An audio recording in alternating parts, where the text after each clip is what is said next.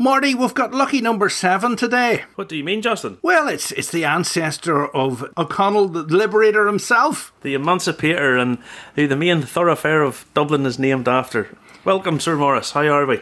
Thank you very much. And Ennis and Limerick and a few other places as well. Yes, number 7 is my lucky number, but it's not really that important. I imagine for the Chinese market, 888 would be a better moniker.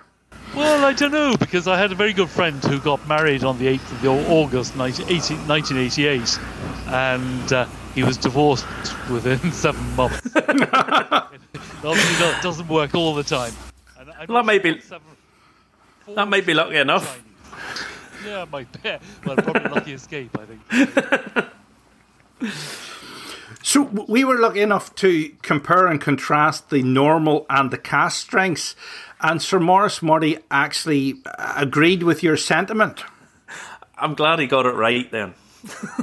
Well, I mean, yeah, for me, the small batch cast strength is a more interesting comparison with the retail 46% version than the cast strength on the Malt and Tawny, which is a bit of a beast. And if you like beast, it's a lovely beast, but it doesn't have the same sort of connection with the retail 46% bottling.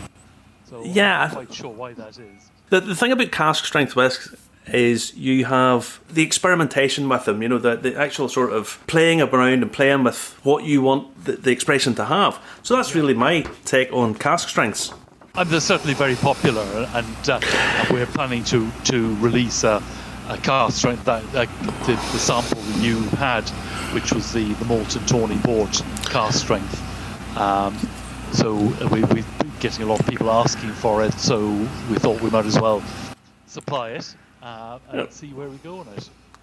Well, that would be the way to do things. So you are a bonder of whiskey. Exactly. Now, there are some people who probably are listening to the show who probably aren't aware of what a bonder does. Okay. So, tell us what you do. Tell us what's happening. Well, we're actually we describe ourselves as Bonders Plus. Whiskey bonders is what bonding is an old Irish tradition. Merchants and pub owners would receive their goods, their wine and their sherry and their brandies in wooden casks, and they'd sell off the contents. And when they'd finished them, they wondered what would we do with these barrels. And they discovered that if they brought them to their local distillery and filled them with spirit, they could create wonderful new flavours. And so each town, each merchant, each pub had its own house whiskey, matured just the way they wanted to do it. So we're taking that forward. We're doing it in a rather more modern way.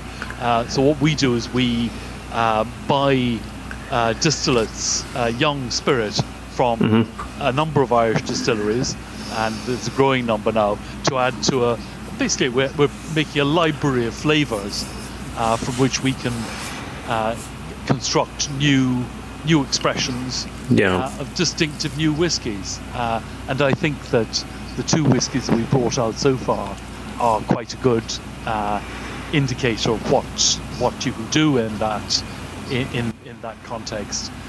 You bring in the best of a number of different distilleries and try and make something that I won't say better, but better than what you started with.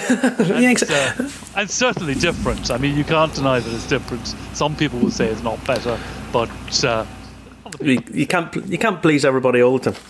No, absolutely. And I don't want to please all the people all the time. I prefer people to have a strong opinion one way or the other. I think that's always the best course of action, to be honest. You've done something a little bit different.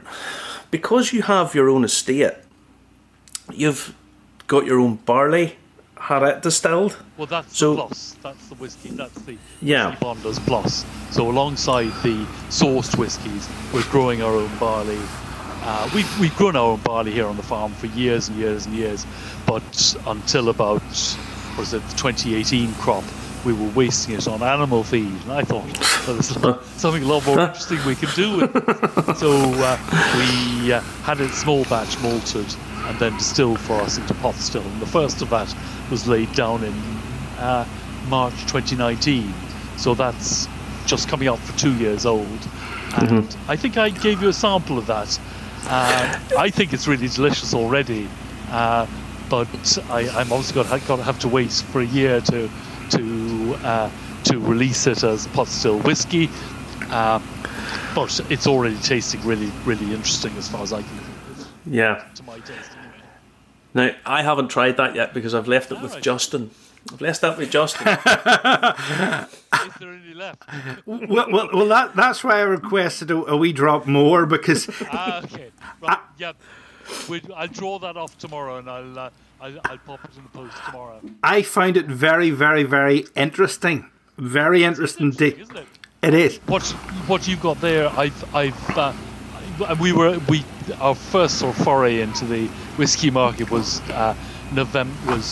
Whiskey Live in 2019, and we had nothing to show, and so I sort of hastily took a sample from one of our casks, and of this new make pot still, which at the time was 8 months old, and I cut it to 46% just as an interesting tasting experiment, and I was doling it out to people there, and with mixed reactions. And one guy came up to me and said, "It's very nice, but I find it's a bit rough for an 8-year-old whiskey."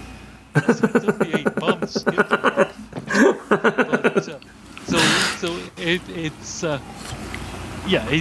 I think it's punching above its weight at the moment. So Yeah. it'll continue. Now, you have you have your own estate, and you say you grow your own barley. Did you not consider going down the route of a full-on distillery? Yeah, we are going to be distilling on site in 2024, but we don't have much land here, and the initial plan was to have a single estate grain to glass distillery, just growing our own grain, distilling our own grain, malting our own grain, and but we don't have enough land to make that a viable proposition. So we came up with this sort of hybrid business whereby we're part whiskey bonder, part distiller, and grain to glass distillery. So the grain to glass aspect of our production will only ever be about 25% of the total that we need to make it into a viable business. So we're going to continue this bonding, and we're laying down spirit now, which will be 6-7 years to before it's actually going to be drinkable. So it's quite a sort of long-term project anyway. So we're not doing the bonding as a route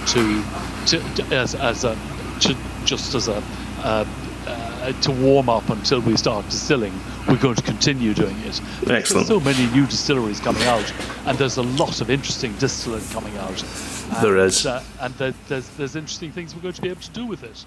Yeah, and the fact that you've started off in one aspect of the business, added a little bit more to it. You know, your own barley, then are going to take it on to have your own distillery. You know, there's a natural sort of line of progression there, which I think people like buying into the story. I keep telling Justin that this is the difference between whiskey and pretty much any other spirit, is that you have this, you buy into a story, you pick up the sort of background and the history. Now, because you're a bonder, you're buying in your distillate from other places and finishing it yourself on site, etc. But your family have a tradition in booze, if you want, importing booze. So could you explain that? Today is the 196th anniversary of the death of a previous Maurice O'Connell, known as Hunting Cap, and he was the uncle of Daniel O'Connell, and he had a very successful import business. Maybe he described it at the time, but it's actually smuggling. He was bringing in wines and brandies from Spain and Portugal and France and luxury goods and supplying them to the local gentry. And because of where he was down in a place called Derrynane down in Kerry, it was a harbour hidden from the sea, surrounded by mountains. It was an O'Connell kingdom. Nobody could get in. So he was very protected by his environment and also by the fact that he was supplying the local gentry. And they didn't want their supply chain interrupted. I was just going to say... I was going to say the fact he was supplying the gentry probably bought him a lot of leeway. Exactly. And it was only when Daniel O'Connell got some political prominence in from late coming up to about 1820 that the family decided to drop the smuggling in 1820, and Hunting Cap was 95 at the time, so it was about time to grow up and get out of business. So we're back into the hooch business now. A fine, respectable trade it is. Yeah. Absolutely. When we first got our revenue approval, the local revenue officer was now an amateur historian, and he was tickled pink that we were actually now asking permission to deal in spirits. Brilliant. Now, what's your personal background? Isn't in spirits. We have. It's not. No, I left here and went to work in London when I was young, and I was in the construction and property business in London, and it's little wonder you went on the drink then. I wanted to come back, and I wanted to start a business here that connected with my love of the land and something that was an agricultural product at heart, but something that also connected with the family history, and that made some sense of that it's a long-term business, and we're here for the long term. So it really links into the tourism business in Ireland as well, really. It does, but we're not really set up for tours here. It's just not. We don't have facilities for it. We do VIP tours, and if there's any sort of whiskey geeks around who we're always happy to chat to people if they give us a call. We're mostly happy to chat to people if they give us a call. Just qualify that a bit. It's not an open invitation, guys. Justin will be there with a busload of Indians. No, you really don't want that, I assure you.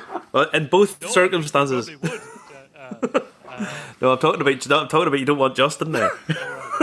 We can't cope with bus tours and things like that. But Kerry's becoming a very interesting place in the whiskey business. We've got another distillery about 500 yards from our front gate, which will be opening up a big visitor centre there. And there's a second distillery opening up quite soon as well. So there's a lot of whiskey things happening down here. Oh, there's a lot of whiskey things happening all across the island, and all the better the place will be for it. Now, I'm going to have to ask you about this. The barley, the grain to glass. There is a big debate at the minute about how much influence the barley has on the end product. There are those in the camp that say it doesn't make a huge difference by the time it goes through the still, etc., etc. Then you have other people who are counter to that, saying it's the most important thing in the thing. So where do you fit in that? I think it's probably a balance of the two. I mean, I think to my mind, Waterford proved that terroir exists and that it is a thing. I only have my own grain, and we have different parts of the farm where we grow the barley, but they're all adjoining each other. So it's a bit difficult to see if one particular field is different to another, and especially as we mix them all together anyway. So it would be difficult to. I can't answer that basically. I can certainly see a difference between the distillate of different years. That would probably suggest that there is a difference. I find myself I kind of swing between both arguments a bit. I think it really depends on if the grain is separated and kept separate, then it probably does. But then, in terms of economies of scale, that's not practical. So I think it becomes. I mean, our first year, we had 10 tons of barley, 5 tons of which were malted. I went to. There's a couple of big malting companies. I went to them and said, "Will you malt my barley for me?" They said, "Yes, send it over. I'm very happy to do it. We'll put it in with a batch we'll put your 10 tons, 5 of which you want malted. We'll put that 5 tons in with a 120-ton batch, and we'll give you 5 tons back." It's not my barley coming back. It's 5% of it might be. So we eventually found a guy a guy called Garrett Heaton up in Naas, who does small batch malting, and he does it at 6 tons at a time. So we know that what we send in to be malted, for better or worse, is ours, and it comes back to us as ours. And we were very lucky with Great Northern Distillery, who are distilling our pot still for us, because the first year we had 5 tons of malted, 5 tons of unmalted, and we specified a 50 mash bill. Which is what we've been doing for the last few years, and they have silos which take 30 tons apiece. So they're very good. They emptied these huge 30-ton silos for my 5-ton batches of malted and unmalted, and distilled them for me. So I'm very appreciative of what they've done for us. I think a lot of people. Is huge. Yeah, I think that a lot of people don't necessarily appreciate the work that the Great Northern Distillery has done quite quietly in the background, letting the people at the front take a lot of the credit for what they have done. That's not to take away from what the people have done at the front, but the engine at the back that has put a lot of brands on the market is the Great Northern Distillery. Yep. And for that point exactly, each of us have to do something different with it.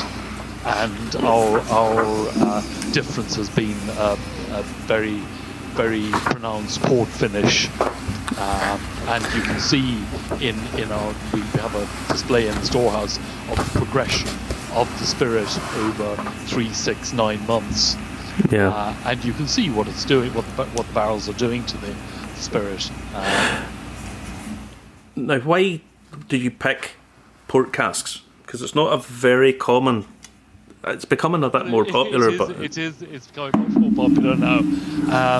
The whole idea was to have casks that have connection to family history.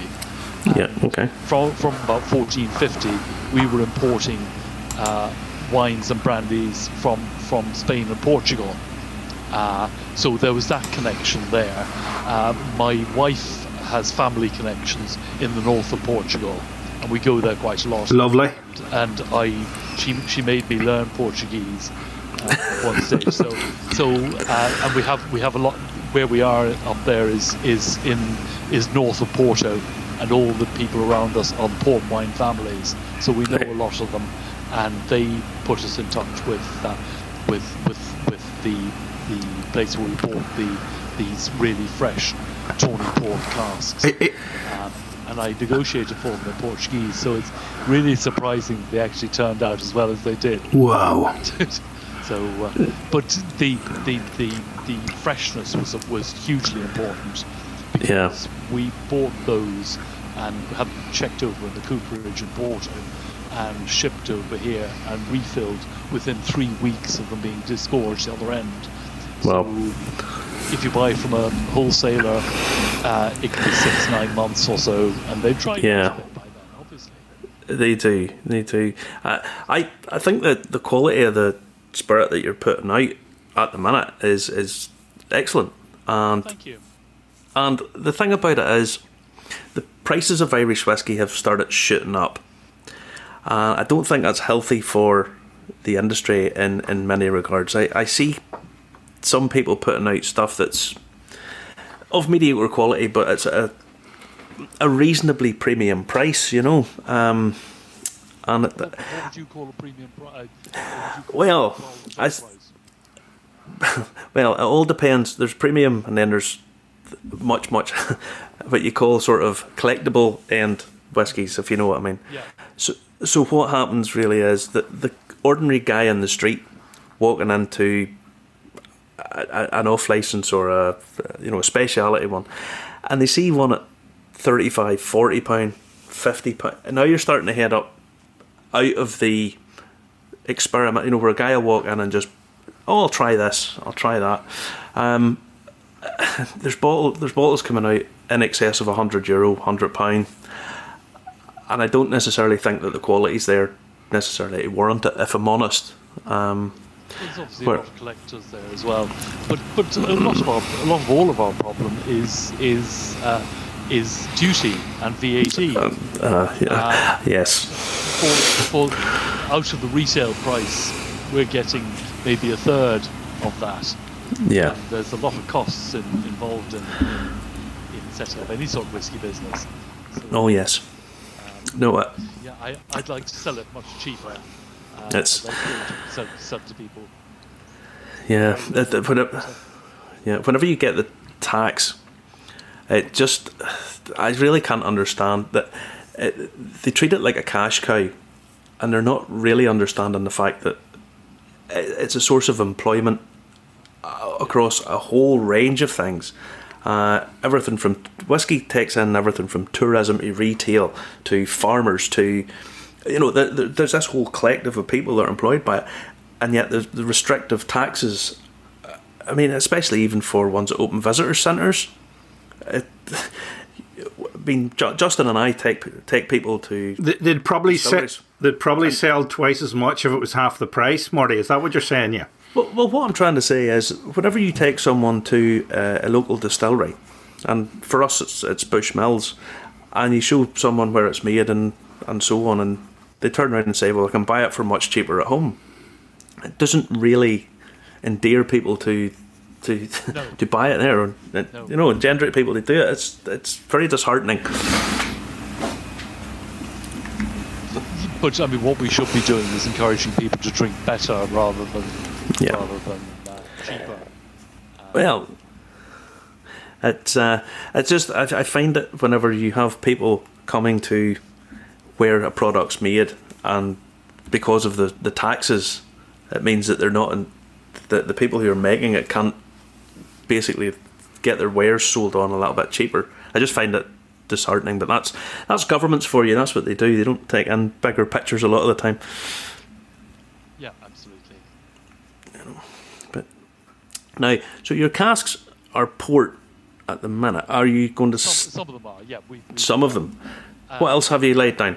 Well, I really like port finishes, and so yeah. So rather overdosed on that to start off with. So we had a number of tawny port casks, and then we have some ruby port, and some a few different types of ruby port actually, and some half-size ruby port casks as well. And then we decided I do love my port finish. we're packing up on that. My theory is that if I can't sell it, at least I'll enjoy it. But we have to diversify a bit. So we've got some sherry casks. We've got some PX sherry casks in recently. Nice. There's a huge Irish connection with Bordeaux, and they're on my mother's side of the family. My mother was McCarthy, and there's a Chateau McCarthy in Bordeaux, started by her family, and we're related to a number of the French chateaus, Irish wine chateaus down there. None of whom I was able to get casks from, but we have got some first growth French red wine casks, and actually that's what our pot still is maturing in at the moment. And I'm not allowed to tell you, unfortunately, the name of the chateau that it came from, but it's very well known, and they were very expensive, and they're doing a fantastic job. So there's a French connection on that side, the Bordeaux connection. We've got Spanish family connections, and we've also trying to do some. We have some connection in Guyana, and we're trying to do some rum from there as well. We already have some Barbados rum casks. Lovely. So, I mean, just lots of different flavours with which to work. Excellent. But we decided we'd actually had too many port finish casks and not enough bourbon to sort of dial them back a bit. Yeah. So I like the fact that you say I like port, so that's what we're doing. Yeah, that's more. There should be more of this kind of thing. People doing what they like, and hopefully people buy into it. Because they buy into the story. And if you say you like port casks the way you say it makes it sound as if it's odd. That sort of makes perfect sense to me. But it does. You do what you think is good, and exactly. people will like it. You can't design for committee. I think there are some people who do it that way, where they set out with what the market's going to like, etc., etc. But whenever it's sort of one person's ambition of what. Rich ones. That's what I was sort of dodging around the fact that they're the ones with the corporate suits who turn around and say to them, this demographic isn't represented enough, so you need to do it to this. They like ultra premium sweet stuff, and then they bring out stuff that's, shall we say, of very mediocre quality. The idea of someone who turns around and says, this is what I like, I'm going to go with this is the majority of what it is, and maybe it needs dialed back a bit, and this one needs bumped up a little bit, and come along with me on a journey. That's what people like. That's what. Right. That's what they're listening to you. Oh, they do. They listen. And if they don't listen to me, they can listen to Justin. They would listen, but they wouldn't hear, unfortunately. So it doesn't make any difference. Well, Sir Maurice, thank you very much for talking to us today. I think Marty would love to pop in and chew the fat with you. Absolutely, you're both welcome. I don't know when. An absolute pleasure. I don't know when that's going to be, but Marty, do you? Well, all I will say is, it's ironic that the whiskey's called the Liberator, and everybody's in lockdown at the minute. So, we shall have it as a celebration. Have it now, and then being liberated from lockdown. Yeah. Liberate it from lockdown. It's perfectly named. Also, we could do with some of the political leadership that Daniel O'Connell brought about too. Yeah. That's a whole nother story. Let's not go there. Let's not go there. All right. Thank you very much, Sir Maurice. Marty. Thank you for having me on. All right. Thank you. And Justin, I shall speak to you later, my friend. So take care, everybody. Thank you very much. Bye-bye. Take care. Bye-bye.